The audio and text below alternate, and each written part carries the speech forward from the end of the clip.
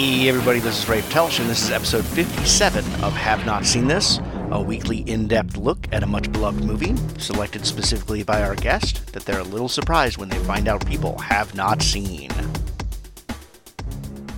Hope everyone's having a good week out there. Happy December! As I mentioned at the end of last week's episode, I decided to take a slightly different approach for December this year. A lot of movie-related podcasts, of course, are pulling out Christmas specials and holiday movies and stuff. But for me, holidays have always been a little bit of childhood rekindled. Just a chance to revisit your childhood through that holiday magic, whether you have children of your own that you're helping explore it through, or just a chance to revisit that element of your own life. And so for December, I'm doing a slew of children's movies, because when I looked at movies that had been picked for the show, I realized there was a theme that I had kind of this trend of a couple of children's movies. And I decided, let's just put those together and kind of do a tribute to childhood in December as part of celebrating the holidays. And for me, childhood couldn't be better represented than by the Muppets. So when this week's guest, Connor J. Burke of the No Highway Option podcast, brought up The Great Muppet Caper, and another guest in an upcoming episode picked a different Muppet movie, I could not help but jump at the chance to do this, because to me, the Muppets really help represent my childhood, and I celebrate holidays each year with a little bit of the Muppets. I mean, they have several really great Christmas specials. I personally love the Muppet Family Christmas. The version that's out on DVD of this is edited because of music rights, which is a constant problem with the Muppets. We talk about that a little bit in this episode as to why we haven't seen some of their shows, even on Disney+.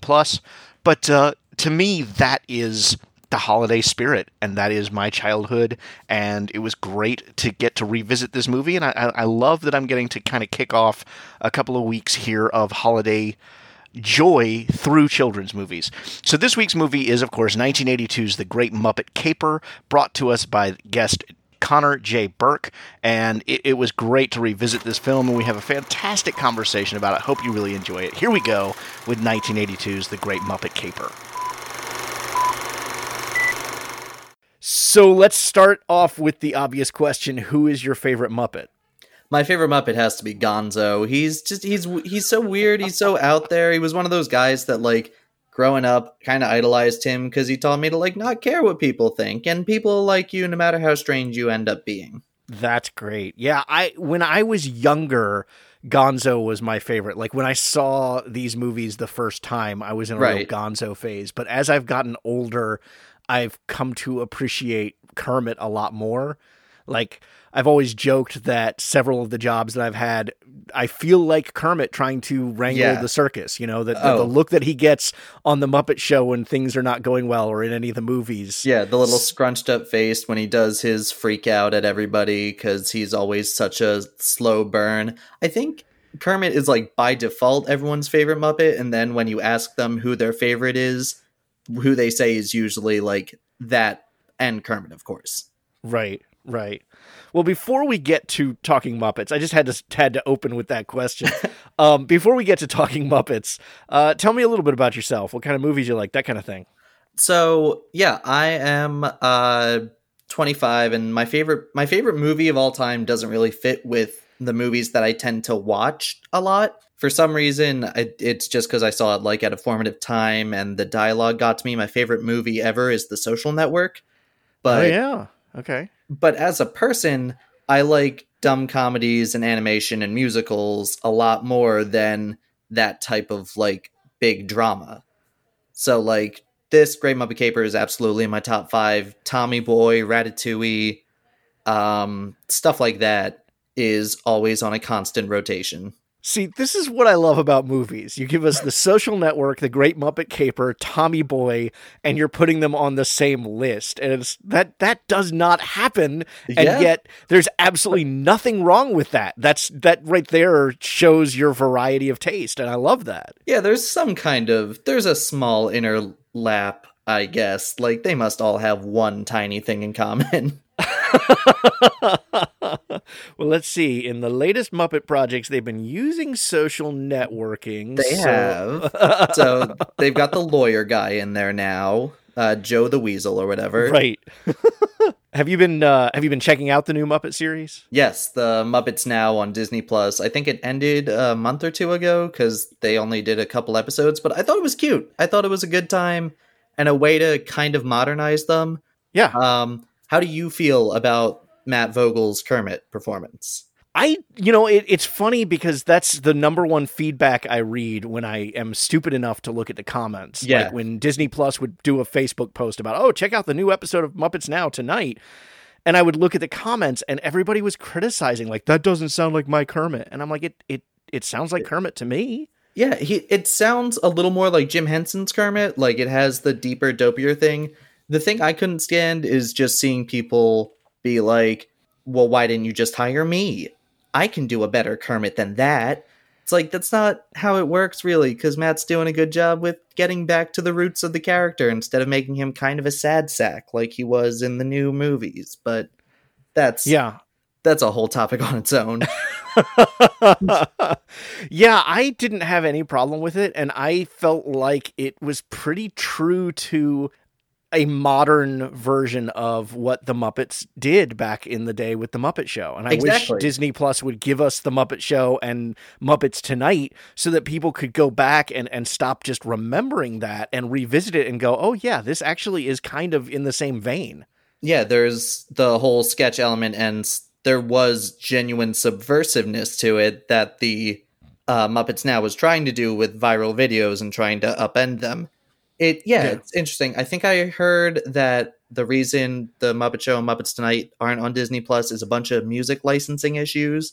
Oh, I'm sure. I mean, we only got 3 seasons, I think, of the Muppet Show put out on DVD, and then they stopped trying because the rights were just so messed up. Too much of a mess, which is unfortunate because there's a lot of stuff that I still have never seen from it. Like, I've seen a lot of them, but some of the episodes in 4 and 5 just have never made their way across my desk, and I miss it.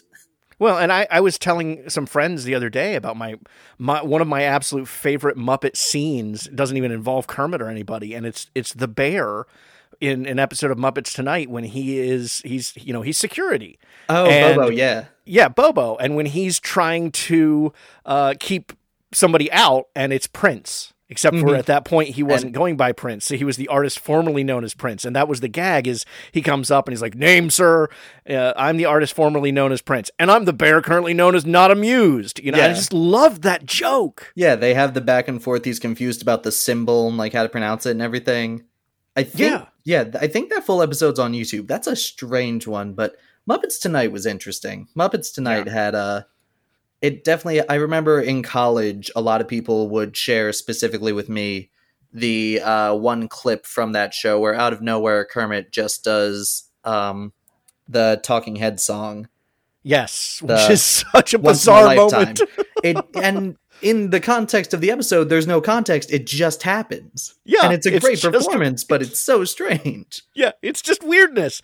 But to some degree, I mean, you just mentioned Gonzo's your favorite Muppet, and that's part of the appeal of Gonzo, and I totally bought into that when I was younger, that he's just weird. And I don't think I got when I was younger that the underlying message behind that was it's okay to be weird, and that acceptance that you were talking about. I didn't get it. I just liked him because he was weird. And now that I'm an adult and I look back at it, I go, wow, that was kind of really cool that was part of what I liked about it, and not even getting the message, but yet it's still influencing me. Yeah, and I think part of Gonzo's evolution was becoming the accepting for your weirdness self, because he started out just like as a parody of strange modern art pieces. Like he would eat the tire to the tune of Flight of the Bumblebee, or he would just do stunts and be screaming art the whole time. And I think it was in the movies where he became more of an accepted for who you are, when he had the I'm Going to Go Back There Someday song in the original Muppet movie, which is absolutely gorgeous. That's a song that makes me cry way too often. Yes. Yeah, and that actually is something I want to talk about. So let's go ahead and get into the meat of the episode here. So we're talking today about The Great Muppet Caper from 1981, written by Tom Patchett and Jay Tarsus and Jerry Jewell and Jack Rose, directed by Jim Henson, his directorial debut, starring Kermit the Frog, Fozzie Bear, The Great Gonzo, Miss Piggy, Charles Grodin, and Diana Rigg, or if you prefer, Jim Henson, Frank Oz, Dave Goelz, Jerry Nelson, Richard Hunt, Charles Grodin, and Diana Rigg. No matter what, you just have to shout out Charles Grodin because he is going for it in this. Oh my God. Well, so is Diana Rigg. That's what I love. Smile. A spectacular motion picture event. I shall accept nothing less. The one movie that's got it all. The Great Muppet Caper. Let's go for it. It's the story of a daring jewel heist. The target, Diana Rigg, as wealthy Lady Holiday. I feel as if thieves were breathing down my neck. Thieves aren't breathing down your neck. The culprit, Charles Grodin, as her dastardly brother. Why are you doing this? Because I'm a villain. And the prime suspect, I think I've got a picture of the thief. a beautiful young pig. Miss Piggy stole my necklace. And now it's up to Kermit the Frog. We're about to embark on a potentially dangerous mission. Fozzie Bear. We don't want the bad guys to win. The Great Gonzo. I heard him planning to steal the baseball diamond. And a heroic band of party animals We're gonna have to catch those thieves red-handed. What color are their hands now? to save the day. There could be physical violence. There could be gunplay. And there's the slightest chance that somebody might even get killed. I'm out. I got a dental appointment. It's Muppet action and adventure like you've never seen before. It is rather breathtaking, isn't it? All wrapped up in the wildest Muppet motion picture ever. You want excitement? Now you can own The Great Muppet Caper on video cassette. Need I say more? All right, so I always start off by asking, how do you describe this movie to someone who has not seen it? And as hard as it may be to believe, there are people out there who aren't familiar with the Muppet movies. So how do you sell them on wanting to see this movie? So, man, I'm trying to do it in a way if they don't know who the Muppets are.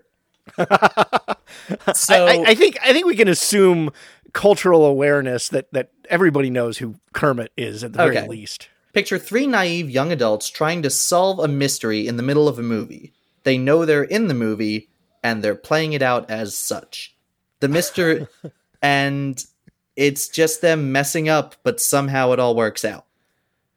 I love the fact that you bring up the fact that they know they're in a movie, because that has always been one of my favorite aspects of this movie, that it's very self-aware. It's self-aware in such a specific way, though. Like, it's not the modern Deadpool-esque self-aware where they constantly look at the camera and are like, ugh, man, I'm over being in this movie. Isn't that guy stupid? They just acknowledge, this is a movie, these are the opening credits, and we're having a good time. It's just they left the cameras rolling.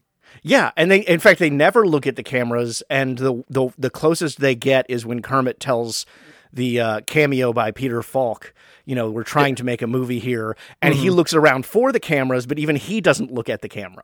I think there's one specific instance where in the opening song, Hey, a Movie, where Kermit addresses the audience and says, boy, I wish I were you people seeing this, or I should do this in the voice, shouldn't I?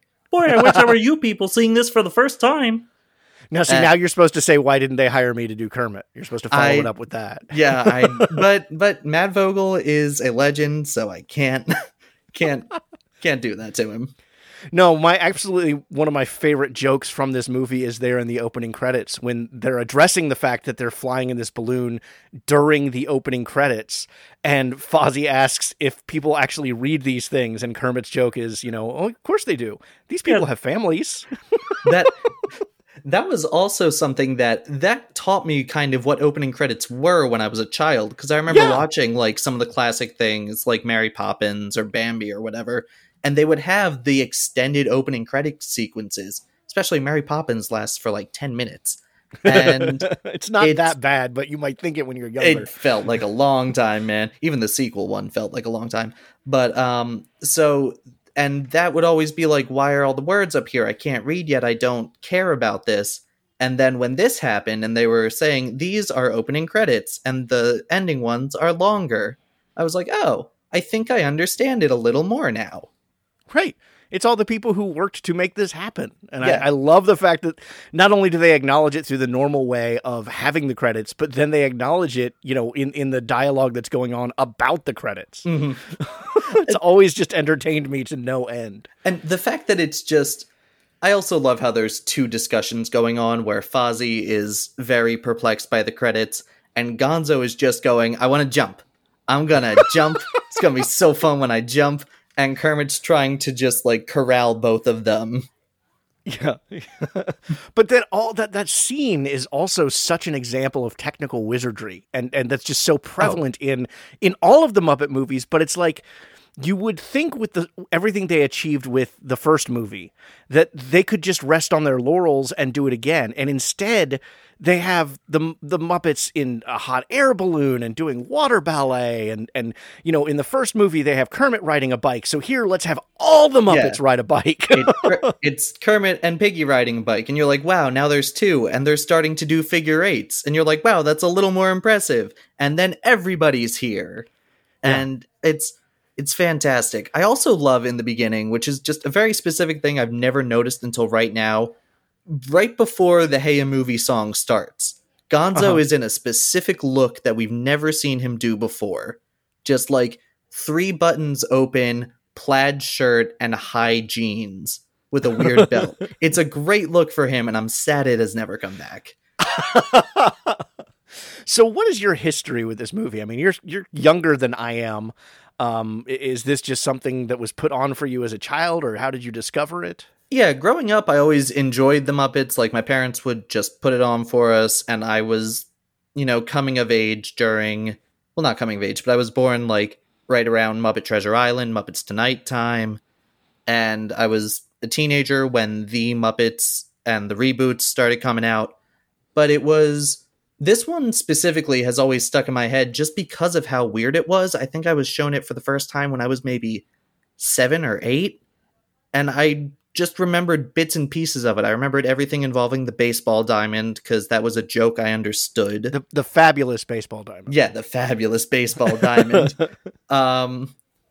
And just bits and pieces of it. And I would always go back to it and be like, oh yeah, that's the motorcycle one. That's the one where Miss Piggy has the mustache in jail. Not remembering all of it all the way, but remember liking it. Right. Yeah, I mean, I grew up with the Muppets. This came out in 1981. I would have been 6 or 7 around that time, so that would have been the first time I saw it. I grew up with the Muppet Show. I remember, tuning in to see especially the Star Wars episode that had Mark Hamill as the guest. Star Wars episode. But so I grew up with this stuff, and it's remained. I mean, I've been a huge Muppet fan. The death of Jim Henson hit me hard when I was a teenager, and it's just always been kind of my happy place.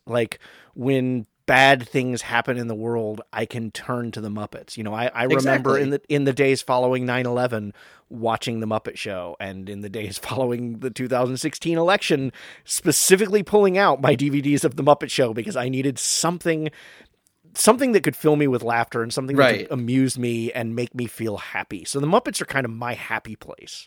And they inhabit a world that, while there are things that go wrong, with their villains or whatever, they inhabit such a world where, everything does get wrapped up so neat in a bow at the end. And how they can have a living running a theater to an audience that doesn't like their show. And just everything about the Muppets is this ideal, perfect world. And it's so nice to just live in that for an hour and a half to a couple hours at a time. Now, you mentioned Vogel a couple of times doing, as the new voice of Kermit, but you said you kind of grew up in the Whitmire era. Yes, so I did. Was it weird for you as someone who grew up in the Whitmire era to go back and watch the original voice of Kermit? Was there ever a disconnect there, or it was just Kermit to you? I don't think so, because it was just Kermit, and maybe the first time I would say he sounds funny. But my parents were like, oh, because the guy who did his voice died. And it's like, oh, okay. And I just understood and moved on. And getting older, would find out the voice comparisons and how the differences are. How Jim's is, more in his nose. Steve Whitmire's all in his throat. Matt Vogel's trying to do in between. And it's like, yeah, it's a very you know what's in between the nose and the throat, right? Well, yeah, the mouth, the mouth, but yeah, it like there was a bit of a disconnect at first growing up, but it kind of just smoothed out to like Kermit sounds vaguely like he always sounds kind of like this. Yeah. Okay. Fair enough. All right, let's take a look real quick at the critical side of things. The movie sits at 76% on Rotten Tomatoes and 70% at Metacritic. I always bring in a positive and a negative review just to kind of give us points to talk about, maybe some things that I thought about or maybe just some ideas for us to bounce off of. Okay. And I always try to use Roger Ebert, and I'm really sorry to say... I did see the Roger Ebert review. He gave Roger Ebert is our negative review this week. Yeah, that's kind of surprising. Yeah. Ebert writes, this time Henson and his associates haven't developed a screenplay that pays attention to the Muppet personalities. Instead, they ship them to England and dump them into a basic caper plot, treating them every bit as much like a formula as James Bond. This won't do. We don't care about some dumb diamond the size of a baseball, and as Muppet fans, we're probably also indifferent to Henson's ambition to satirize old movie genres. When he gives us a Busby Berkeley-like water ballet starring Miss Piggy, our reaction is complex. We think, A, that kids in the audience won't know what's being satirized, and B, that Miss Piggy's fantasies have become less fun as they reveal less vulnerability. On the positive side, Vincent Canby of the New York Times writes, and I will admit I've taken this from throughout his review, he writes, after decades of doing without, moviegoers have a team of stars on which to heap the adoration they once dumped on Nelson Eddy and Jeanette MacDonald.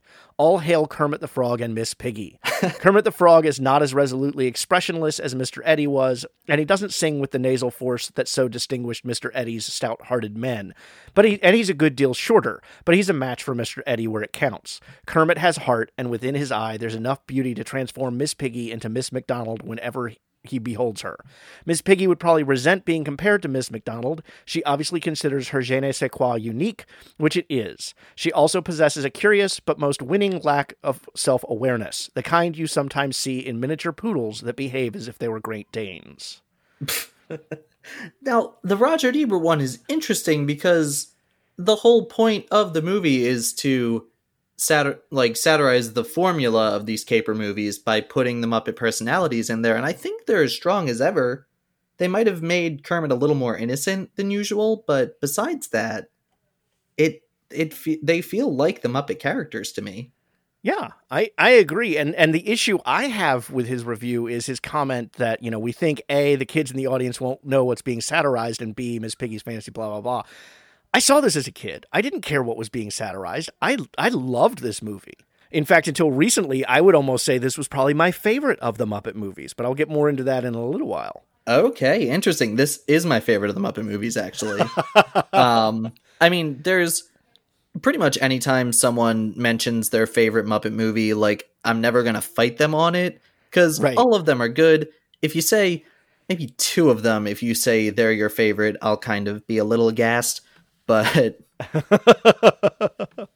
can get into that later. One of the joys of the Muppets to me, especially as I've gotten older, is that they have so many layers of jokes that it doesn't matter whether the kids get what's being satirized. There are jokes in there that the kids get, and I guarantee you, I didn't know what satire was at 7 years old. Yeah, but I guarantee you, I loved the movie. I mean. There are jokes. I mean, like, one of the things I absolutely love about the Muppets is their need to put in a running gag. Mm-hmm. And in this movie, it's the what color are their hands now, which I absolutely love, and I remember loving it as a child. And also, it still makes me laugh. And also, what I think is one of the funniest moments in all of cinema, and it's just a slight running joke where a lot of Muppet jokes are wordplay or just taking a cliche and subverting it a little bit, but sometimes they wheel into the absurd, like how Kermit and Fozzie are twins. Oh my God, I love that joke. Only tell when Fozzie's wearing a hat. Right. And they call them twins a few times. There are multiple times where Fozzie doesn't know which one is which. Right. Which one are you? I'm the one on the right. Yeah. Yeah, you think you're cold? At least you have fur. No, that's you. Oh yeah. And the picture of their dad, where it's God. Fozzie's body, but he's green. He has the Kermit collar and Kermit's eyes. I post that picture every Father's Day on my Twitter because I'm like, this is the greatest dad in media. Like, you can't top him. And that's a joke that I got as a kid. Now, you jump back to the Muppet movie where the running gag was, have you tried Hare Krishna? Oh, that's I didn't get that as a kid. I probably didn't get that until I was in my 20s, frankly. Yeah, I think in college I finally looked up, like, is this just a thing that sounds funny or what is this? Right. So I don't think Ebert has a valid point with that because it doesn't matter whether the kids get what's being satirized. There's still entertainment in here for them. Right. And even as a child, like, as you get older, you appreciate the technical aspects of it a lot more. But as a kid, like, you understand the Muppets are puppets. And you, like, look at your toy hand puppets and you're like, oh, my puppet does this, my puppet does this.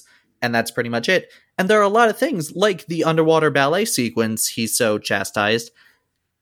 Like, looking at it, you're like, how is this puppet underwater? It's breathing out of its nose. Like, I see the air bubbles. How does he do that? Even as a kid, it's impressive and it's cool. And it, like, makes your imagination go nuts. Right. And the fact that it is a Busby Berkeley-like moment is, again, something I didn't appreciate as a kid. But as I've gotten older and my cinematic tastes have gotten more refined and more sophisticated and exposed to more stuff, you know, that's when you watch it and go, oh, they're doing Busby Berkeley here. And so not only are you amazed at the technical wizardry that's into the scene, but also how well they're recreating the inspirational material. Yeah, exactly. There's so much of this to like, and just to focus on that one thing for a negative review, I think is a little harsh. Like, it doesn't mention the songs and how catchy all of the songs in this are. I think it was Joe Raposo wrote them, and yes, he composed a lot of Sesame Street music. I think he did Being Green originally, and he's still just hitting on firing on all cylinders. That's what I was trying to say. I will say, except one, and there's a song in here I completely, totally forgot it even exists, and that's the song "Nightlife," which is what Dr. Teeth and the Electric Mayhem are playing when they go out in the bus, and they're driving through the city to go pick up Miss Piggy. I totally forgot that song even existed, and I do have to admit, I don't think it's a very good fit for the movie. It feels like most of the songs are like germane to what's going on, and they're conveying a mood or something, and Nightlife is like a 2-minute interruption in the movie. It almost feels like not exactly filler, but maybe an entr'acte or something that would happen between acts in a musical. Like, it's just thrown in there. It has such a modern sound. Maybe they wanted to try to get a charting hit from the movie. Right. It's not the most memorable. I think it's stuck in my head because someone covered it on the 2011 The Green album. And they did? Yeah, and it's a lot more hard than... Like, it's a lot more hard rock than what's played in this. But that pops up on my Spotify a lot. And I always go, oh, yeah, it's the Bus song. Okay. I have that album and I don't remember. So apparently this song has just been, maybe I've like encountered the Men in Black and they've flashy thingied this song out of my brain just somehow. This one moment. Right. I don't know why. I wish they could have done that to me in high school when both times I took the SATs, Happiness Hotel was running through my head the entire time and I was panicking because I knew I had to focus on the SATs and like all of their weirdly worded questions. And just trying to like, okay, if A equals this and B equals this, yeah, just constant. I'm sorry to laugh at your pain, but that is hilarious. I mean, that's like fine. That's something like they would do in a sitcom. Yeah, it turned out fine. I was able to write my essays without writing, though the management is cheerful, but the whole joint's gone to hell in the middle of it. But I can't imagine what that would do to your score. So you mentioned Gonzo's outfit at the beginning. One of the things I noticed this viewing of the film, and it's been a while since I've watched it, but one of the things that stood out to me is we get 54 minutes, and I paused the movie to get the time count. We get 54 minutes into the movie before Kermit is without clothes. At all? Real? Yeah. Well, no, isn't he naked in the plane? And when they land in the lake, he pops out and he's just collar. I guess maybe, and I just didn't notice it because he's not, fully shown in that. But he wears so much clothing in this movie. He wears boxers at one point. Yeah. And they make a joke of Gonzo seeing into his boxers. Yes. And him turning around and zipping up his zipper. Yeah. Which, again, kids aren't going to get that joke. And it kind of makes his usual attire a little more disturbing.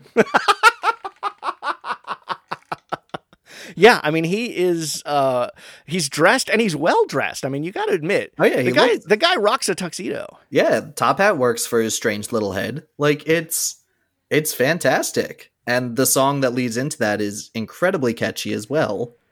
Yes. It's got the little shadow moment. It's beautiful. Which apparently took like 40-some takes to get right. Oh, I'm sure.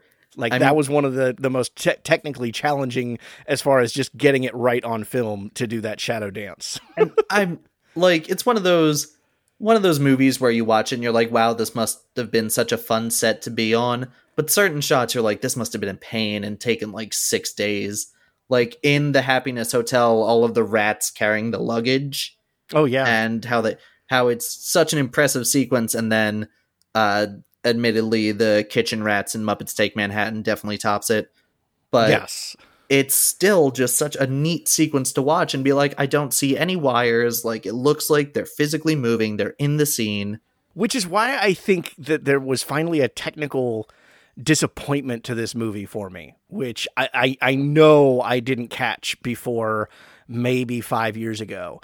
And that is that 3 times in the movie, Miss Piggy is very obviously a person in a giant Miss Piggy costume. Oh my God. And it's so bad. It's so off-putting. And I had never noticed it before. And then all of a sudden, one of my viewings, I noticed it and now I can't unsee it. It's like, oh, it's horrible. It's one of those, it's like, I think it's fine for the motorcycle sequence, because that's kind of also part of the joke. You're like, this is a full stunt, so she's going to have a stunt person. It's kind of funny that the stunt person's a human. But then the rest of the time, the one other time it happens is just like a crane shot above her as she's walking. And yeah, it's very obviously she goes from like a 3-foot tall puppet to a 5-foot something person, and like doesn't do the Muppet walk where it's like their shoulders are bouncing. Yeah. And it's just a regular walk, and it is just like cognitive dissonance. Yeah, and it's done a third time during the water ballet when she dives. That's right. That's the same. But it's those 3 times, and they stand out so much. And it's like amidst all of this technical wizardry that they did elsewhere in the film, those 3 moments are just like, oh no. Also the one shot of Piggy coming out of the water is in that sequence. It's a great shot, and for years it was like, oh, how did they do that? And then now you can very clearly see it's just played in reverse. Oh yeah. for years growing up, I was like, how's she not get wet when they do that?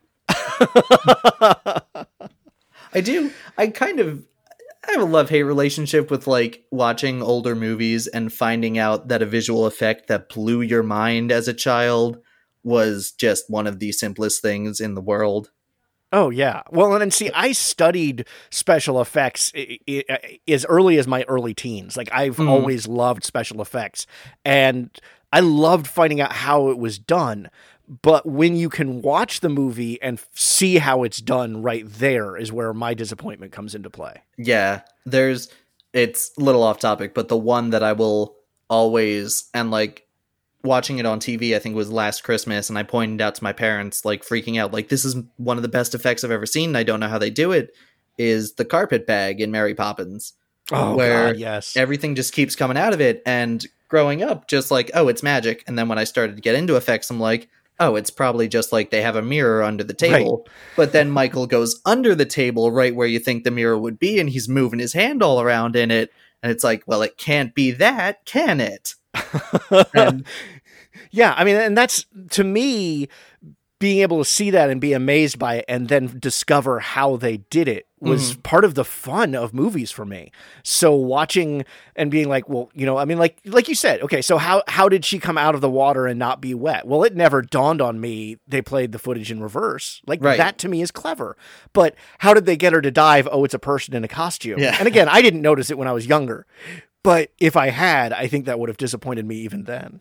And it's not like it stops at this movie. I know you had someone claimed Muppets Take Manhattan, so I'm not going to take it all away from them. But roller skating Miss Piggy is a person in a Miss Piggy suit again. Yeah. So, some of the jokes that just I absolutely love from this. Again, some of the self-awareness when we first see Diana Rigg. Yes. And she's explaining to Miss Piggy the job and that she has to go to lunch with her brother. And she starts it's like a good, minute and a half bit about Nikki. And Piggy goes, "Why are you telling me this?" "Oh, it's plot exposition. It has to go somewhere." I'm just like, that is the laziest way of telling a story. And yet by putting the punchline there, it becomes brilliant. It's so funny. And everything between Lady Holiday and Nikki's just Charles Grodin up to 10 on the sleazeball meter. Yes. It's so fascinating to watch that and be like, how did he's one of those characters that as a kid I was like, oh yeah, he's the bad guy, whatever. But every time I watch it as I get older, I'm like, this is the best part of this movie.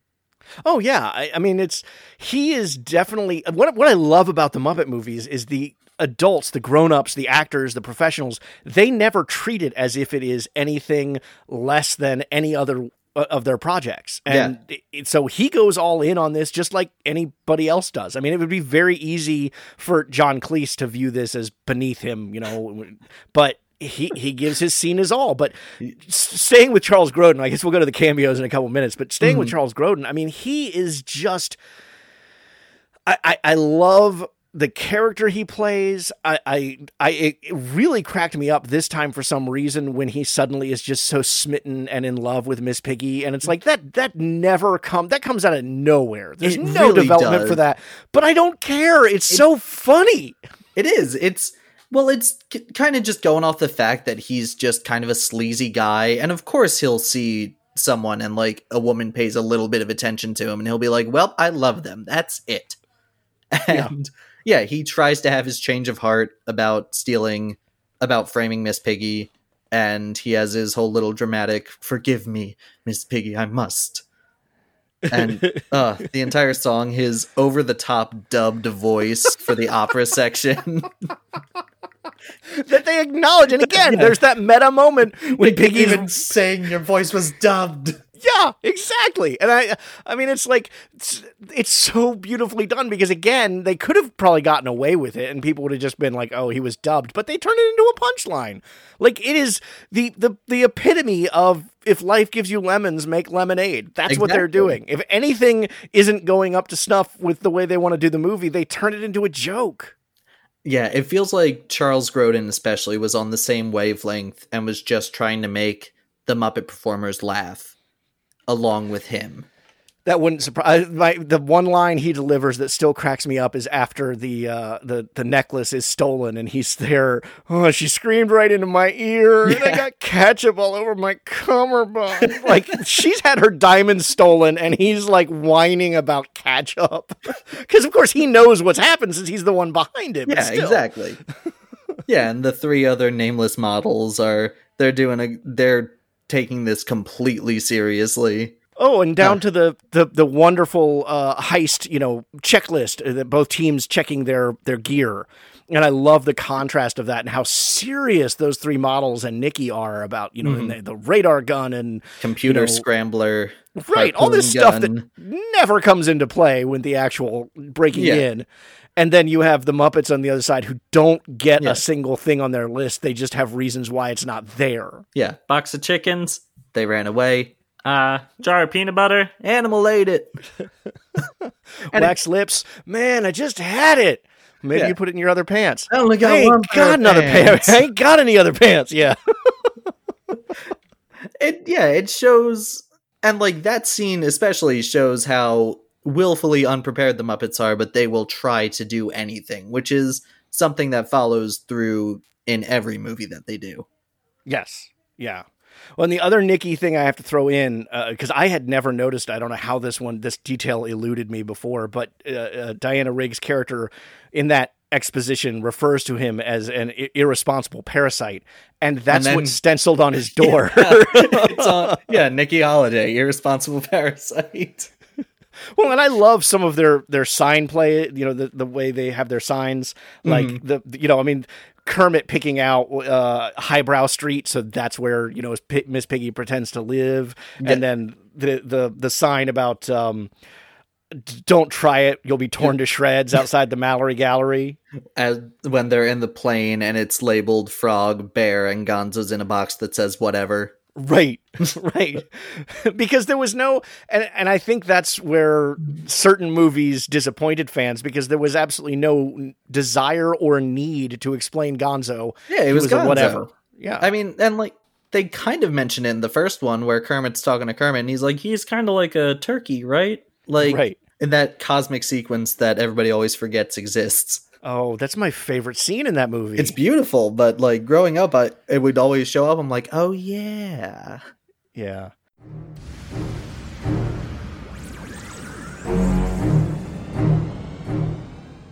Bite-Sized Biographies is the podcast of life stories. I was born in Petaluma, California. I grew up in Detroit. I was born in Hong Kong. Born in Interior, BC, in Canada. I grew up in Brooklyn, New York. I just had a wild time in high school. I slipped out the back door. An hour later, she was arrested. I failed out of that school another 3 times. Poo and sex, those are interesting. I got expelled from school. The other big thing that happened was it damn near bankrupted me. 21 years old, making like $49,000. And he proposed to me. We ended up getting married. I patented the first digital fish scale. After I finished my PhD, join me as I converse with people about their lives by visiting bitesizebiographies.com or search Bite-Sized Biographies where you listen to podcasts.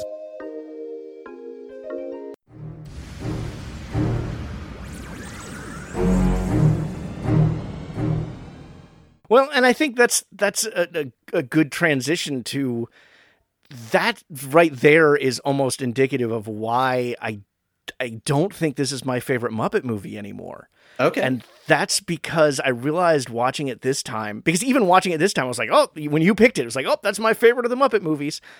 I don't have an emotional connection to this movie the way I do the Muppet movie. Like the Rainbow Connection and the performance at the end and that scene, those bring me to tears. Now, part of that is just because I also remember watching that movie on repeat after Jim Henson passed away. Mm-hmm. But like The Muppets Take Manhattan has its emotion. Saying goodbye is just a tearjerker type moment.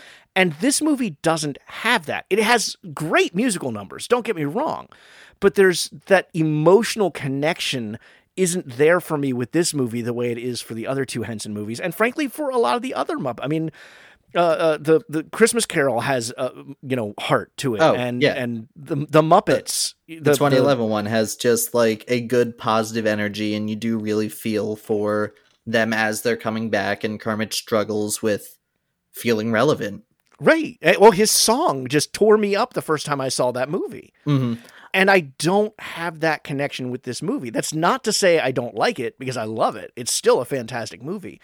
But I don't have that emotional connection the same way I do with almost every other Muppet movie out there. Yeah, that's a good point, and I do agree with it. It's not the most emotional Muppet movie. It's the emotions are the very basic love story between Kermit and Miss Piggy.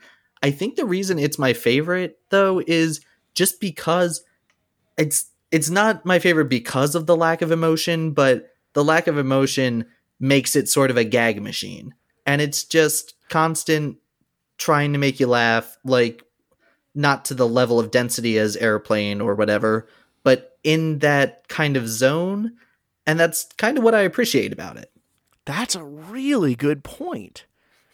It knows what it is. Yeah, it's doing a different energy. It's like, hey, we still want to try to do an emotional thing. It's not exactly going to work, but these old detective movies, we want to do one. We want to have fun with it. Well, and I think this movie is responsible for me being a sucker for heist movies. Yeah. Oh, yeah. Especially, because it's always the plan and the plan falling apart and how do they recover from it. And that's here. That's in this movie. Yeah. It's a little bit just the third act. I would adore to see a modern Muppet movie where they try to do a take on the Ocean's movies, where it's getting the team together. Yeah, that's a good point. Combining this and the original Muppet movie almost. But yeah, I mean, it is interesting how the Muppet films have evolved. That, the Jim Henson trilogy just plays with the idea that the Muppets exist in the real world, that it is a world with humans and Muppets in it, and that's that. And they never really acknowledge there's no rules. It's just that's how it is. And then Jim passes away and they do the literature adaptations. The inserts and then Muppets from Space, which is trying to do the Muppets live in the real world, but they all live in one house. Yes. There's not really interaction between Muppets and humans on the same level as the originals. And then I think it's interesting how the new 2 movies try to make it the Muppet characters existed, and it's a second level of the real world, almost. What do you mean by second level? Like, it's... So... These Muppet movies, The Muppets Take Manhattan, the Muppet movie, the Muppets exist in the real world. And that's that. But then in the new ones, the Muppets exist in the real world, but it's a real world that knows the Muppet Show, the Muppet movie, Muppets Take Manhattan have existed. That's a good point. They've got a celebrity status in the newer movies that they didn't have here, because here they were just regular Joe. Exactly, which I think kind of takes, as much as I do adore the 2 new ones, especially Muppets Most Wanted gets better every time I watch it, I think. I think the celebrity aspect kind of takes away from the charm of the Muppets themselves, because the Muppets are almost always underdogs. You always root for them because you're like, I recognize that they're in every person in a tough situation. And then in 2011, when you see Kermit has this giant mansion, it's kind of like, oh, so he sold out a little bit? Okay. I didn't think of it as selling out, but I guess you've got a point with that. I mean, it's a little thing. Yeah. So, speaking of celebrities, the original Muppet movies especially were always prone to having these cameos, and I love some of the ones in here. I already mentioned John Cleese. The John Cleese and Joan Sanderson sequence is so funny. Oh, yeah. And it's one of those things, growing up, I didn't understand why it was funny, but I was laughing. Now I'm like, it's just so bland. Right, it's commentary on the British, sensibility and propriety, and they're not going to get thrown by anything, but they're also not very exciting. Yeah, I watched this with a girlfriend once, and I was crying through this entire scene, and she's like, "What is this?" And I'm like, "I don't know." But like, isn't it funny? He thought the pets were dead. And he thought the butler was dead too. Was it the butler who was dead? No. He left, but the pets are dead. I see. And then he finds these people breaking into his house, and what does he do? He recommends a good restaurant for them. I mean, it's more of a dinner club, but still. It's just such a ridiculous scene, and of course it's John Cleese, because no one else could deliver it with that dry deadpan essence as well as he could. Right. Well, except for maybe, Robert Morley, who is the gentleman who greets them when they first land. True. Very true. And he was well known for travel ads at the time. I didn't know him other than just here. Yeah. But then you have, Peter Ustinov playing the truck driver. And even the very brief cameo. Right. Even the joke that's there when he gets thrown out of the truck and you get the little scene with Oscar the Grouch. Yeah. What are you doing here? Making a very brief cameo. Me too. And there's sorrow in his eyes. Yeah, he wanted more. Which I love, because he was one of... Yes, it's season 1, isn't it? Yeah, he and John Cleese both were people who appeared on The Muppet Show. So right. Yeah, and the Ustinov one is out there on DVD. Yeah, they have I think the John Cleese one is too, because he's season 2, I think. Yeah. But yeah, like, they just had a good relationship and wanted to be back. And Peter Ustinov, like, because of I had the old Muppet Show season 1 on DVD, so like I knew who he was only because of that. And then when he showed up in this, I'm like, oh, it's Peter Ustinov. My parents are like, how do you know who that is? And I'm like, because he's on the DVD. And they're like, what else has he been in? I'm like, this and that. We had I did theater in college, and we had a guy who came to take all of our pictures of the shows, and he looked exactly like Peter Ustinov. And I would always, like, when he would come in, I'd turn to my friends and be like, oh my God, guys, that's Peter Ustinov. And they would always be like, who is that? Why are you laughing at yourself while pointing at this random guy? They were afraid you'd seen Logan's Run at a young age. Yeah. That's what they were afraid of. But yeah, Peter Ustinov, and then of course the Peter Falk appearance, which is man. he steals that scene with this long drawn out story about a dry cleaning business that is just such nonsense, and the joke just keeps getting added onto more and more. It's a yes and like huge improv scene where it's like, hey, you look sad, here's a terrible story, and then okay, yes, and you're wrong. And right. Also, we're making a movie. You're not part of this. And want to buy a watch. Yeah. And I mean, it's obviously scripted, but there's a part of me that wants to see an original script to see if Falk added anything to that lengthy story. Yeah. Or if that really was everything that was scripted and he just did a great job of delivering the lines. Like, I respect writers too much to watch any movie and assume that improvisation was going on, because I know how movies work.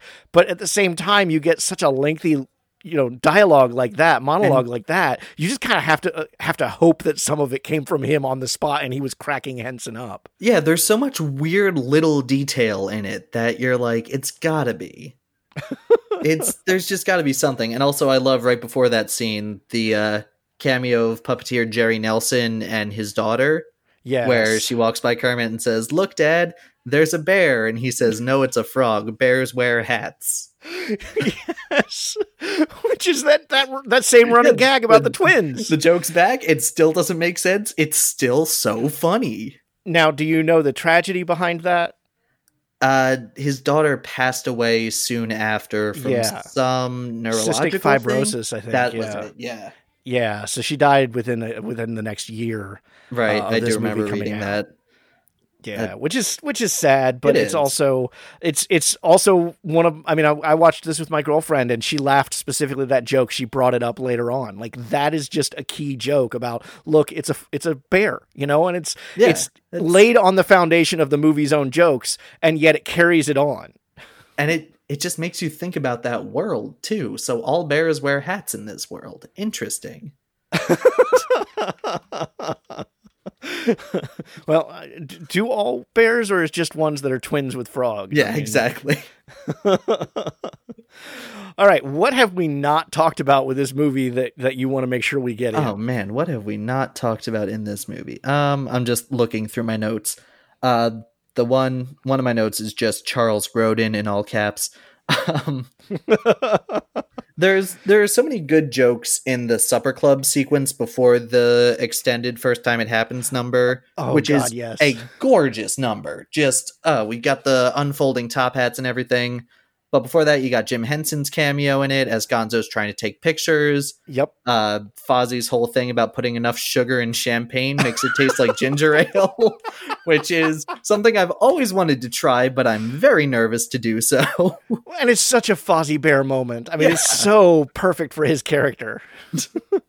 There's no class to that bear whatsoever.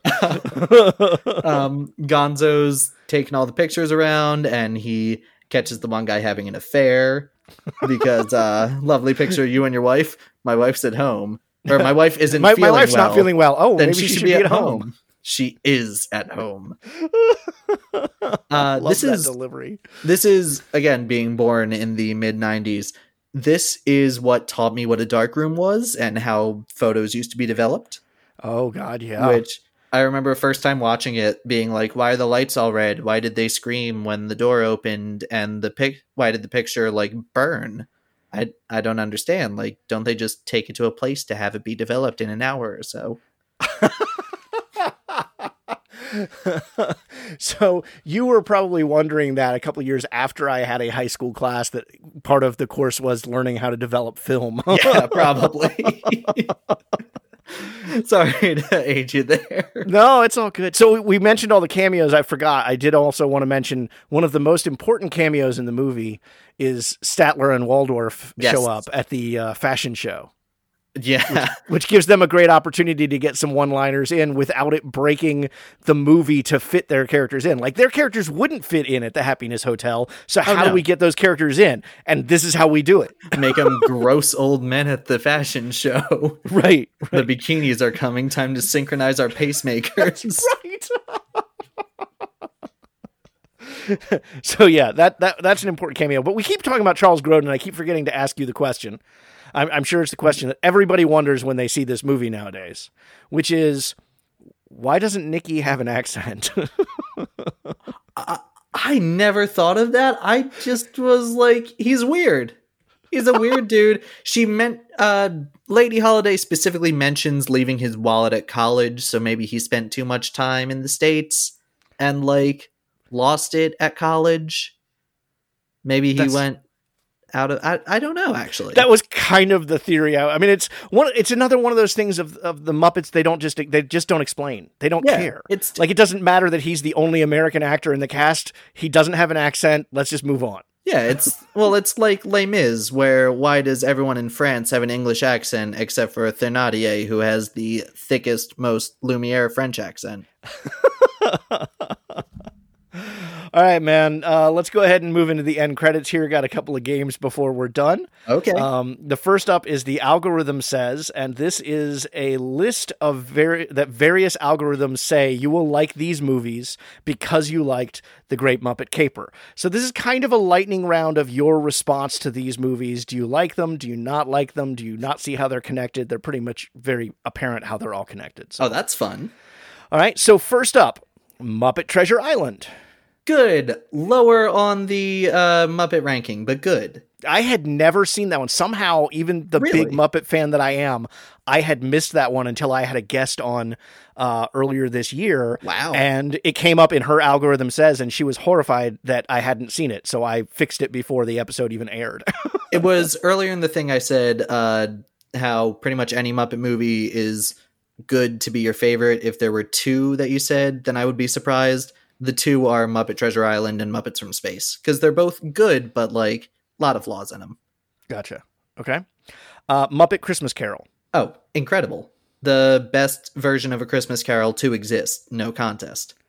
Because Michael Caine he's on that same level as Charles Grodin is here. He is playing it 100% serious. He's giving it 1,000%. It's an incredible Scrooge, but I have this argument with friends every Christmas. This is the best Christmas Carol adaptation because it's the only one that Charles Dickens is a character in. I didn't think about that.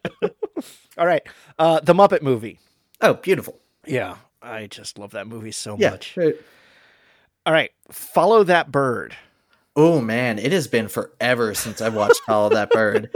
I'm trying to think of what I remember. I remember everybody has their own fancy little car, and I liked that. The race scene at the end, yes. Yeah, the race scene, the Bluebird segment. I think I enjoyed it. I think it's on HBO Max. I might have to watch it again. It is, last I checked. My son, who's 11 now, so he's outgrown this, but he loved, I mean, obviously I pushed him towards the Muppets and Sesame Street and that kind of stuff, but I had never seen Follow That Bird until he was of the right age to start watching it, and I was amazed at how good it actually is. Oh, okay. Maybe that's what I'll do tonight. Muppets from Space. Ugh, messy. Fun soundtrack, though. Yeah. Okay. And it's unfortunate Favorite Muppet gets his own starring role, and it's so just off. Yeah. The Muppets Take Manhattan. Really good. I think I've heard a lot of people recently say it's their favorite, and I think it's the weakest of the original trilogy for me, but it's still fantastic. Well, we do have an upcoming episode on that one. I will make sure I bring up your take that it's the weakest of the trilogy. So yeah, not bad, but personally. All right. Muppets Most Wanted. Really good. I think they could have kept going with the Constantine dynamic, but I think he is kind of gone after being a one-off villain, which is sad. And Gonzo should have been part of the breakout attempt instead of Animal. Okay. Valid. All right. The Many Adventures of Winnie the Pooh. That's the 70s one? Yes. Yeah, it's a classic. And it's got all the rough, sketchy outlines. That one's great. Yeah, and I found that interesting that it popped up on an algorithm because Canby's review, which, as I said, I just took a small segment of it, but his review feels like there is something of A.A. Milne in this movie. Interesting. So then an algorithm agrees with it, which I find really fascinating. Cool. All right, the Adventures of Elmo in Grouchland. Yeah, that was like right around the time I stopped watching Sesame Street. Like, I think I was like 5 or 6 when it came out, and that was kind of the transitionary period out of it. I did watch it in college just out of boredom, and it's definitely a kids movie, but Mandy Patinkin is certainly going all in as the villain in it, so... I don't remember this one. I know my son had to have seen it, but I don't remember it the same way I remember Follow That Bird. So. Yeah, I think part of it is it's so Elmo focused instead of being like the ensemble that you know and love. They kind of just get a side story. The one thing I remember is Bert and Ernie constantly stop the movie to talk to the audience. And see, I dig that. Yeah, that's probably my favorite part, but it's just strange. True. All right, lastly, The Muppets Wizard of Oz. Oof. Yeah, that's a big oof. And oddly, I like Dr. Teeth's song there, Nap Time, more than I like the one in this movie. It's not a bad song. Well, you know who wrote the songs in Muppets Wizard of Oz, right? Not off the top of my head. It's been a long time since I've watched it. Composer Michael Giacchino. Giacchino? Really? Yeah. Oh, now I got to rewatch it again. That's. Are you sure about that? I remember liking it at the time, even when critics were poo-pooing on it. Oh, so. I remember watching it when I was 10, and like I think I went to bed halfway through. I was just like, it's late, I'm tired, and this is not keeping me into it. God, that's the worst. That's worse than a bad print review right there. Yeah, like even as a big fan, and like I've gone back to it, and just I think it's the worst thing they've ever done. Interesting. Okay. All right. Finally, we have a pop quiz. It is 4 multiple choice questions about the movie. Are you ready? Sure. All right. Number 1. The Great Muppet Caper was not this picture's original title. Which of the following was not one of the picture's many working or suggested titles? A. Muppet Mania. B. The Rocky Muppet Picture Show. C. A Froggy Day in London. Or D. Muppet Light Parade. I think A wasn't. A was actually the original title for the movie, man. and Henson hated it. Muppet Light Parade was just me making a play on Footlight Parade, which was a Busby Berkeley thing. But the rest of them were actually suggested or working titles for it. It was tied between the two. I remember reading a piece about that and specifically seeing the Rocky Muppet Picture Show. Yeah, which I love. I'm glad it didn't go with that, but I love the concept that somebody thought of it. All right, number 2. An accident on set caused one of the Muppets to be burned, leading to puppet builder Amy Van Gilder earning the title Muppet Doctor for her quick repairs. What caused the damage? A. Fozzie got burned by an accident with the hot air balloon. B. Piggy got burned by the sparklers during the water ballet. C. Gonzo got burned by chemicals while developing photos. Or D. Animal got burned by hot mustard. I think it's B.